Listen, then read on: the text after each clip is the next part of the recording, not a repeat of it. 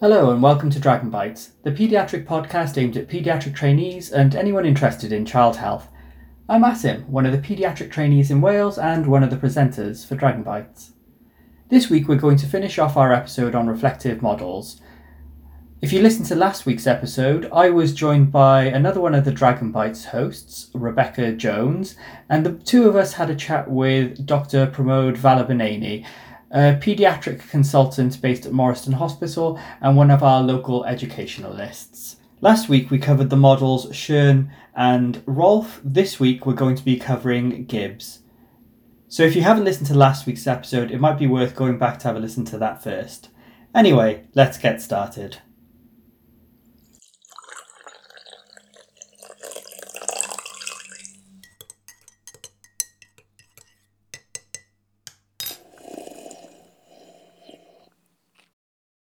Fab. So we're going to move on to Reb now, who's going to be introducing us to Gibbs, I believe. Yeah, so I think even though I didn't know the names of the people that came up with these models, I think when I was looking over it, Gibbs is probably the one that I was actually probably most familiar with. Like I said earlier, as a med student, we were given just a blank box and told to reflect when we were having to submit them online. Whereas when I was a foundation trainee, the portfolio was set up in this Gibbs manner. So some of the trainees listening might be more familiar with this, even if they didn't realise they knew the name. So Gibbs sets out a cycle, and he tried to encourage learners to think systematically about the phases of an activity. So going through a process, and it's supposed to be a constant process, so that you are constantly learning on the experience. So initially they wanted you to describe the event. So like we said, every model wants a description, but again, this isn't the most important part of it. Then you identify how you were feeling during that process and or what happened. And then you move on to evaluating that and looking at the positives that happened and the negatives that happened and trying to remove emotion from it. You're just looking at it in a very systematic approach. Then you come on to the analysis. So then this is where I think historically they want you to look at other areas of research that kind of might influence this event. But for yourself, it can just be what you've learned from it and how you've learned. And then you conclude, so you summarize your events and then you make a plan. So I've probably not described it in as best way as I can, but it's always easier to look at it in this in a cycle. So the questions it asks, so what happened? Then you move on, what were you thinking and feeling? What was good and bad about the experience? What sense can you make of this? What else could you have done? And if this happened again, what would you do differently? And then you go back. So if you encounter that again, that situation again, you can then counter the whole cycle. So I did try to write a little reflection to try and show this in action. What happened? So I made my partner sign up for a half marathon with me, and it was going to be his second half marathon, and it was going to be my seventh. The first one that he didn't enjoy. So this is why I made him sign up for it. This time, the aim was to just enjoy the run. And in order to do this, we completed a training plan and we did the run and it was successful. On leading up to the run, when we were doing that, so this is the feelings part now. So in preparation for the run, I was excited to get back into running. I'd previously myself fallen out of love for it, so this challenge was as much for me as it was for him. But I was nervous that he wasn't going to enjoy it, and I was going to have been the bad guy for making him sign up for a half marathon, because he had been in pain the first time. So I didn't want him to be in pain again. So I had a lot of anxiety around this event. But I felt confident that we had done our training, and despite busy work schedules and training plans, we had got the most of it out of it, and we were in a strong position.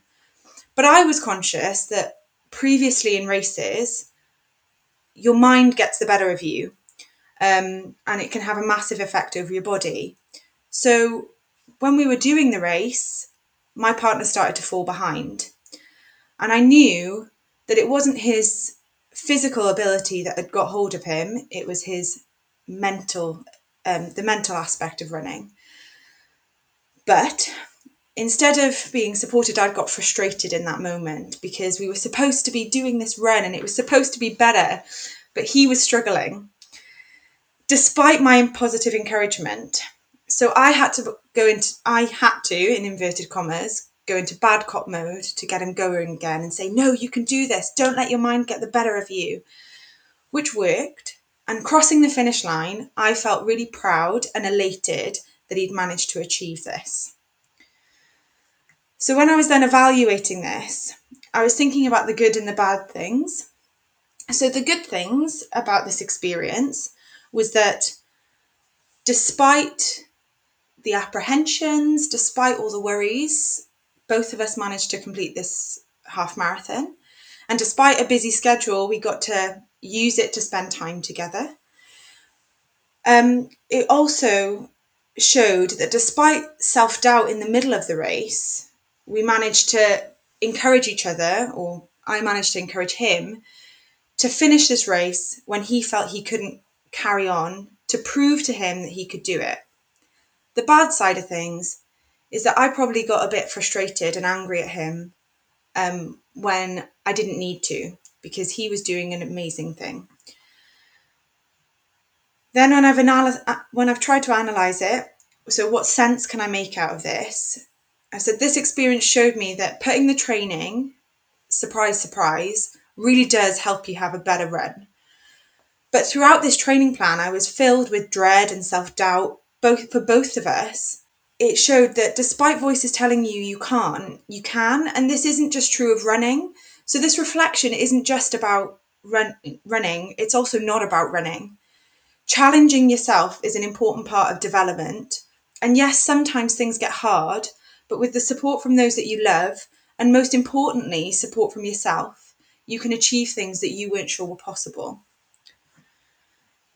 Then, what else could I have done?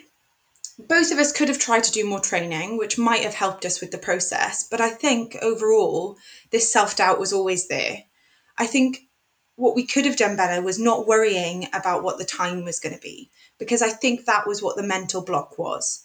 We could have just gone out there to enjoy it, which is what we all need to do in lots of areas of life, is just focus on the present and enjoying the experience rather than causing unnecessary anxiety about something that hasn't happened yet. And if this arose again, what would I do? Well, the biggest learning thing, I think, is that I probably won't make my other half sign up for a half marathon again.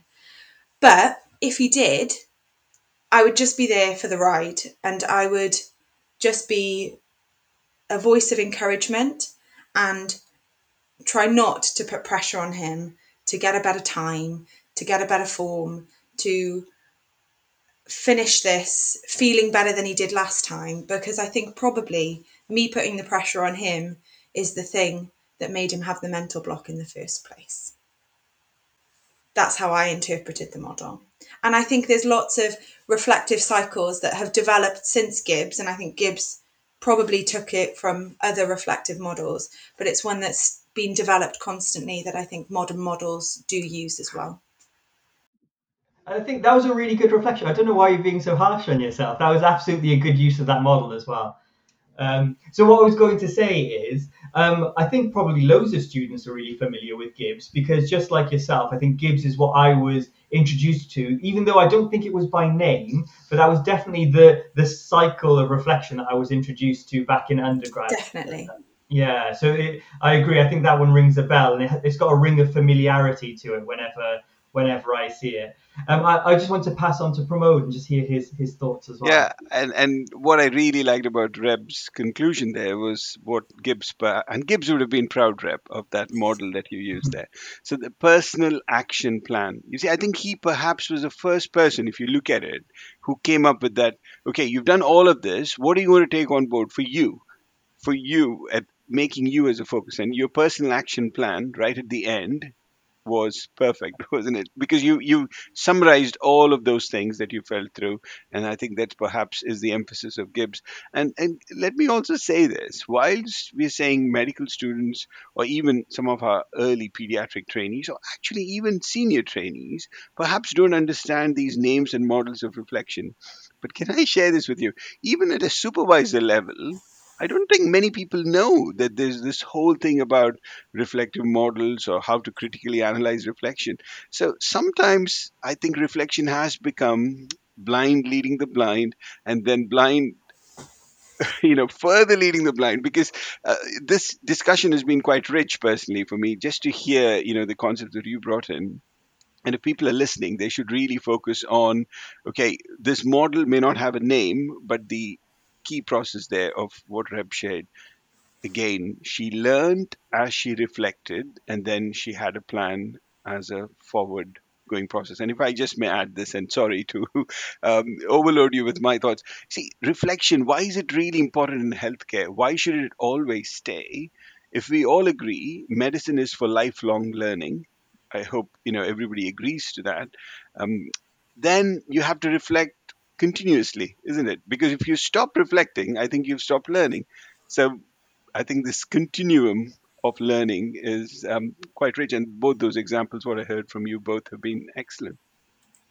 Oh, thank you, Pramod. Thanks. And thank you, Reb. That was a really, really interesting reflection. And well done to you and your partner for completing the half marathon. But going back to this model is that what I wanted to say about it was that I know people get really frustrated with it as students, because I know that I did.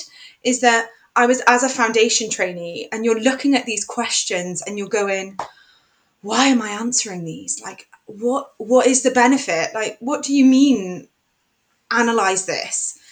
But actually, if you just take the 5, and hopefully with me using something like running as an example, it shows that these questions don't have to be hard ones, and it's not, there is a point to each one of them, which as a foundation trainee, which I know, was only a couple of years ago, but reflection has become far more important to me in that time, is I know that I thought, what was the point?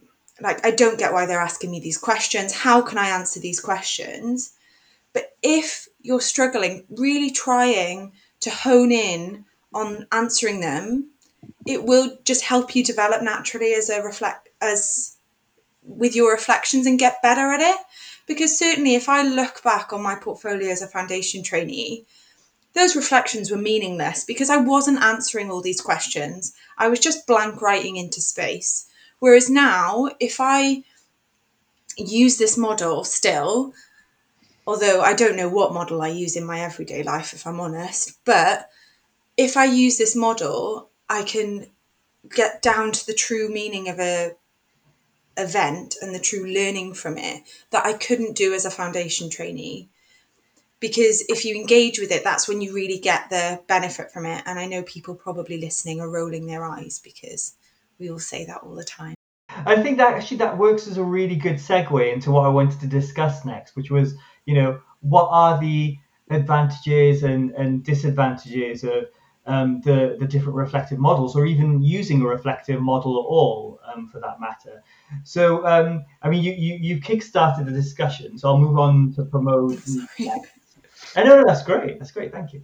So I'll move on to Pramod next. So when it comes to reflective models, Pramod, what are your thoughts? What are its uses, or it's the advantages and disadvantages of models to reflection? Thanks, Asim. So the pros of a reflective model is it gives you a structure. It gives you a format on how you should align your thoughts, and then it also pushes you to encourage that further analytical synthesis part of reflection, and it makes you, a deep practitioner, as they call it. So if you use those models, it gives you a certain, points of, okay, this is where I'm focusing, and you could take a pause, you can look it up, because not all reflection is just based on your thinking and your inferences. You could take a constructive pause, go look it up, and then come back, research on it. And so the model can be really useful in those aspects. And the other thing about those models is, if you try different models and you think, okay, this has worked for me better, it kind of aligns. Whilst the learning styles are a myth, we could argue that learning models could suit certain people better. You must have heard about the recent criticism about learning styles, but still, some of us like listening to something, some of us like reading, some of us like to watch. So, the same thing with reflective models. There is a model here, right from Sean to Gibbs, Kolb's, Jasper, whichever you pick up, you might like one of them, and you could continually use them or go to the next one and refine them. So those are the pros in my view. But the downside of things for these models could be, oh, I have to always follow in this structure. I have to start with description, I have to start with now what, and then I have to start with so what. Or the cycle that Reb said about Gibbs, you are constantly following those, and actually some of it might become a filler. So you don't want to, you don't have much to say in that section when you arrive there. But then, because you're using that model, you might think, oh, I have to fill in something here. So you're just reflecting, or you're adding some lines for the sake of it. So that's one of the big downsides to it. But if you read, or the current, barriers to reflection is, most people are saying there's no time for me. I don't have the time to fill all these boxes. And I'm not motivated enough today to follow these models. And therefore, I'm not going to fill these in. And these actually are stopping me reflecting, because you're not allowing me my free style of reflection. So those could be the downsides of using a certain model, or the reason why your portfolios did not give a name for the model is perhaps one of these reasons. They didn't want a model to be particularly thrashed about in a positive way or a negative way. Oh, thank you, Pramod. So I think you bring up some really interesting points there, and I think I have to agree with you. I think particularly, I think when you're first getting started with reflection, one of the advantages of it is it gives you something to work to. Equally, I also agree. I think when it comes to disadvantages, and I think you touched upon both these aspects here, I view them as like slightly separate entities. Is first, it imposes a linearity to your thinking that I don't think really exists in reality. And I think the other aspect that can be a bit of a disadvantage is that, and you said this really eloquently there, is that you can see those different aspects that you have to fill in as being necessities, and they end up becoming chains that bind you rather than ideas to help free up your thoughts. You're so desperate to just I don't have time for this, but I have to put something in this box, that sometimes you just do it because you have to do it rather than you've really got anything to say there. Reb, I didn't know if you had anything else that you wanted to add in at this stage. No, I think but both of you have said the things that I was thinking. Using my example as when I was initially thinking about what I could use as an example for this, probably I think my thoughts were all over the place. But the benefit of then using the Gibbs model to articulate those thoughts and feelings is that it did give me a structure. Because if I had just opened up a Word document and started typing about it, I probably wouldn't have come to the same conclusions. So that was my thought of what the benefits. I think I'm just echoing what you guys have said, is that the models can be really helpful in just really helping you hone in on it. But sometimes it's just being working in the NHS, being a medic, being a healthcare professional, and then just having life can sometimes just be really exhausting, and then having to reflect can then just feel like a bore. So you using those models then just becomes more of a downside, and you want that free flowing text. So it's a really difficult balance to hit. But I've certainly enjoyed thinking about these models. I hadn't thought about them in this way before. Thank you. Pramod, did you have anything else you wanted to add in there? I think the biggest challenge for our current generation trainees and medical students is the time to reflect. It is becoming, uh, you have to find time to reflect. You're constantly looking for time, because I think everybody enjoys learning, isn't it? We all enjoy learning. That's why we've got into medicine, and we are pursuing as a healthcare professional. So if you want to make that enjoyment real, and if you want to make that learning real, what my because I'm the oldest of the group, my advice would be to do it in little amounts. Reflection doesn't have to be this big exercise where you're writing a 650-word reflection. Do it in small, short spells, but do it often. So I think we all should agree we perhaps should have a little bit of time right at the end of the day where we reflect on how the day went. It's a kind of question perhaps your parents asked you when you came back from school and you just shrugged your shoulders and said, don't know. But that would probably is good enough for a toddler. But then for us, if we ask ourselves the question, or actually one of the things I enjoyed discussing with a medical student about reflection recently is they record audio reflections. So if a thought comes in, they're taking out their smartphones and just talking to themselves. Okay, this is the experience I've had. This is what I've learned. And then what they've done is they've collected all of those. And when they've had some real time to sit down and write their thoughts, they've date stamped their reflections, which I thought was quite nice. And yeah, the amount of technology the youngsters are using these days. And they also have these reminders set up where you can have something coming into your inbox or an SMS where you constructively take some time out for reflection. So I think lack of time is our biggest barrier, whilst we're always continually reflecting. To put it to paper is sometimes a challenge, so why not record it? Or yeah, maybe we should have a TikTok account for reflection, in an educational way, because obviously we can't put everything what you're going through in terms of experiences. But yeah, that kind of an approach to reflection would be, I think, something fresh. Because, and also, we should have a lot of reflective writing workshops, which I don't think we offer our students or our trainees, or actually even for our supervisors.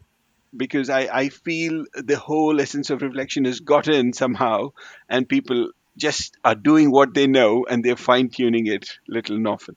Thank you. Thanks, Pramod. Reb, do you now that you've had time to think about it, what do you think you'll be trying going forward? I think probably, for fear of sounding like I'm copying, the model that you were discussing, Asim, probably sounds like the one I use more commonly just naturally. Although I still currently have a tendency to just be a storyteller and writing an essay that has little, not weight behind it, but I think the thing that the thing that I want to focus on is just being more concise. I think I'm definitely one of those trainees that just puts too much emphasis on the description of the event. And that's not the important thing, as you said. Like, that can just be a two line scenario that's like a baby in A&E that was difficult to cannulate. That's all it needs to be. That's where I want to develop from. But I find it really useful to have a plan because it gives me focus at the end. So it would be the same as you, Pramod, I think, but probably a bit more rambly than yours are. And I think, Go on. sorry, just to add to Reb's point, I think life's experience, or should I say age, kind of makes you cut down on that as well, I feel. Because, if you look at my reflections, if I show you from my trainee days, because I looked up last night on my, you could download your portfolio before you gave up your RCPCH portfolio, they were lengthy. I was like, oh, so years of experience do help you.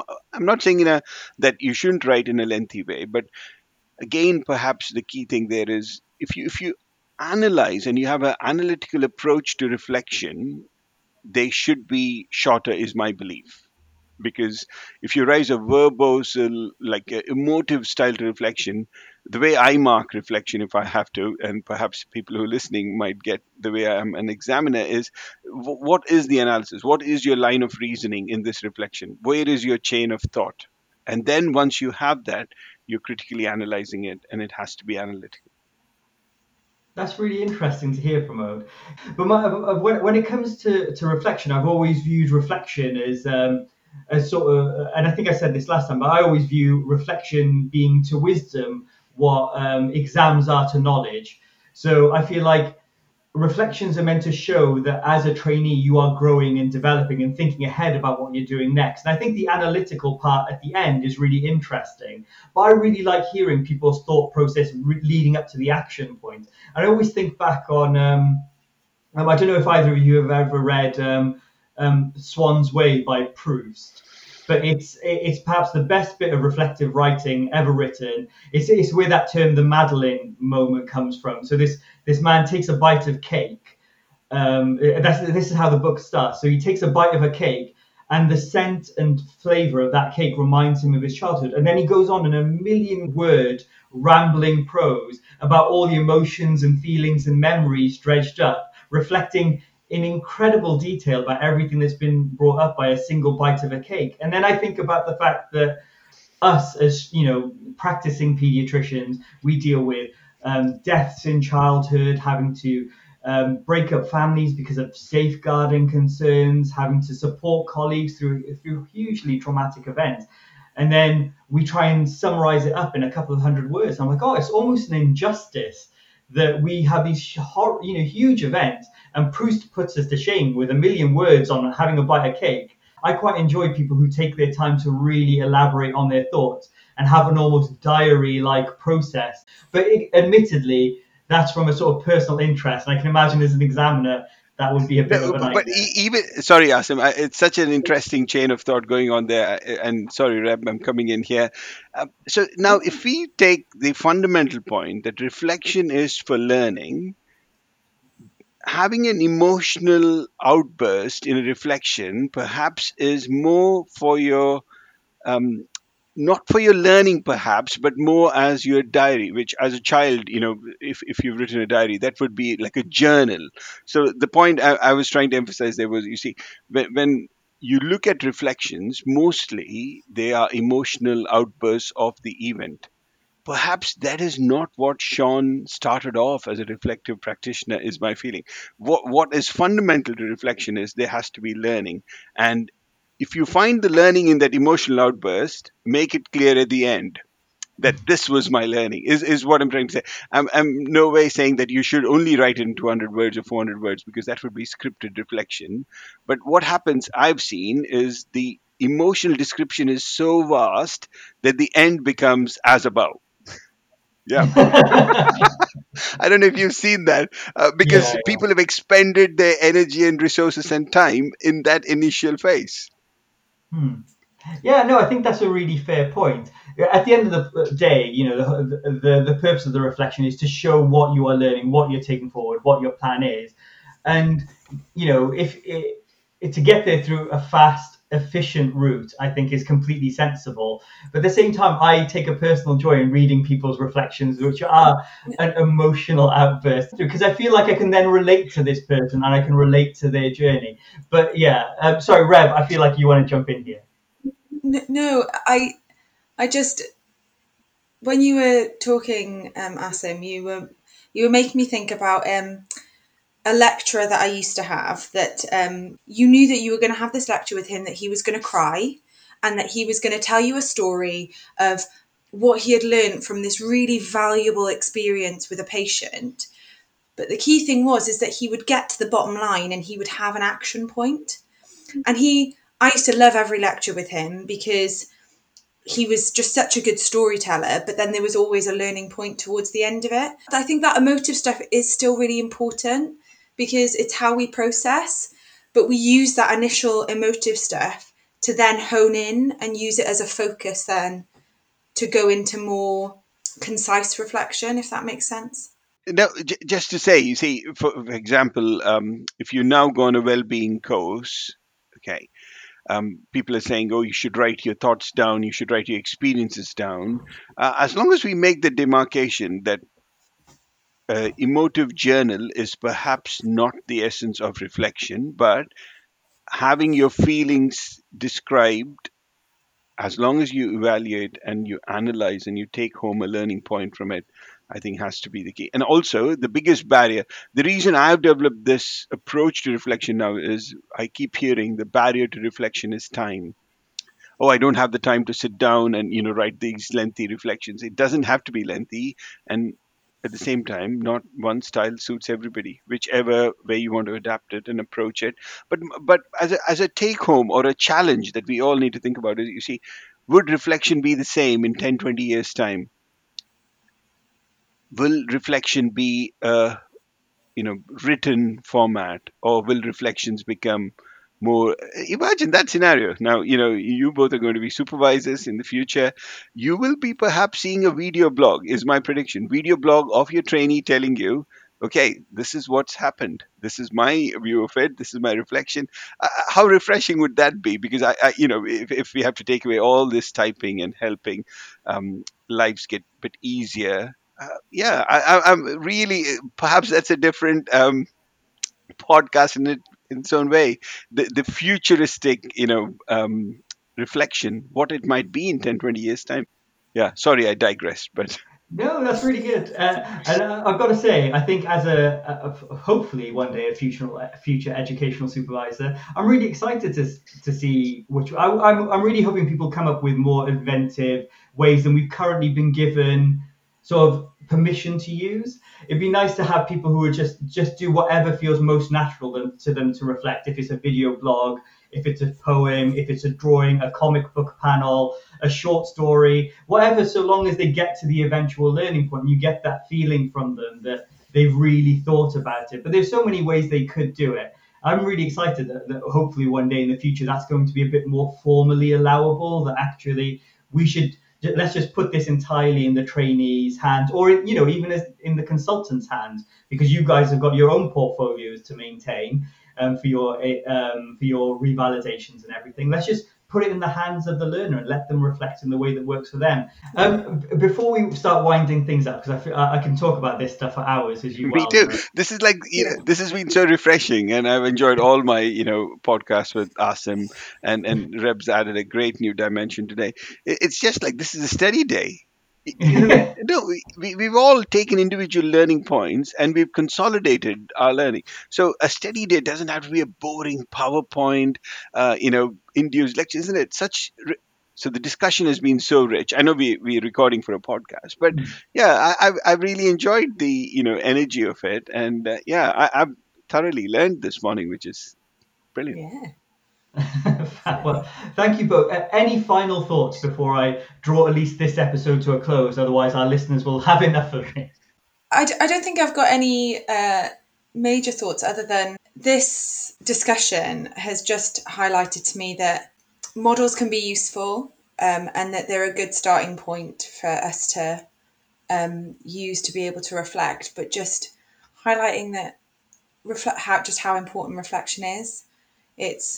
I think it's really easy to fall into the this is rubbish, but these models are really good tools, and that we just have to find a way that works for us, and that just takes time. Thanks, Reb. I agree. I think it's really easy to be a cynic about anything in life, but particularly being cynical about reflections it's a very easy out, isn't it? Yeah. And Pramod, any final thoughts? Thank you. My personal take home is reflection is for learning. Learning is lifelong as a healthcare professional. It is a continuous process. We reflect all the time. And if you have to put it into context, my advice would be, are you reflecting for portfolio? Are you reflecting in an academic style? And then, whichever model you choose, you will find your own recipe. And actually, the challenge to our listeners perhaps is, why don't you think of your own model?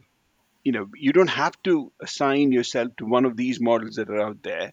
If you already have a model, if that works for you and you haven't felt the need to follow these particular models, that's absolutely fine. It's just that share it, show your work kind of a thing, and share those models. But I think we all enjoy reflection, no matter how much hate the word reflection is getting. Perhaps there'll be a new word for reflection in the future, but it'll always be old wine in a new bottle. So reflection is going to stay with us till we stop practicing medicine, or actually life. We talk about all these models and it can get really complicated. And I think that's then what makes reflection this dirty word, is that it becomes really complicated. And the simple matter is that you just need to show that you're learning from something and that you have a plan of what you've taken from it. And that's the simplicity of it. But we just overcomplicate it because we're academics, or we need to like follow this thing, and it just gets overcomplicated when we just need to learn, and we do it all day, every day. You just don't always write it down. True.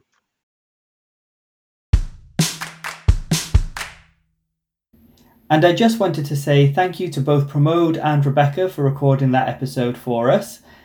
That's actually going to be it for this year for Dragon Bites. We're going to take a long-deserved break over Christmas. Join us again towards the end of January, where we'll be back with you with new episodes. Thank you for listening to Dragon Bites.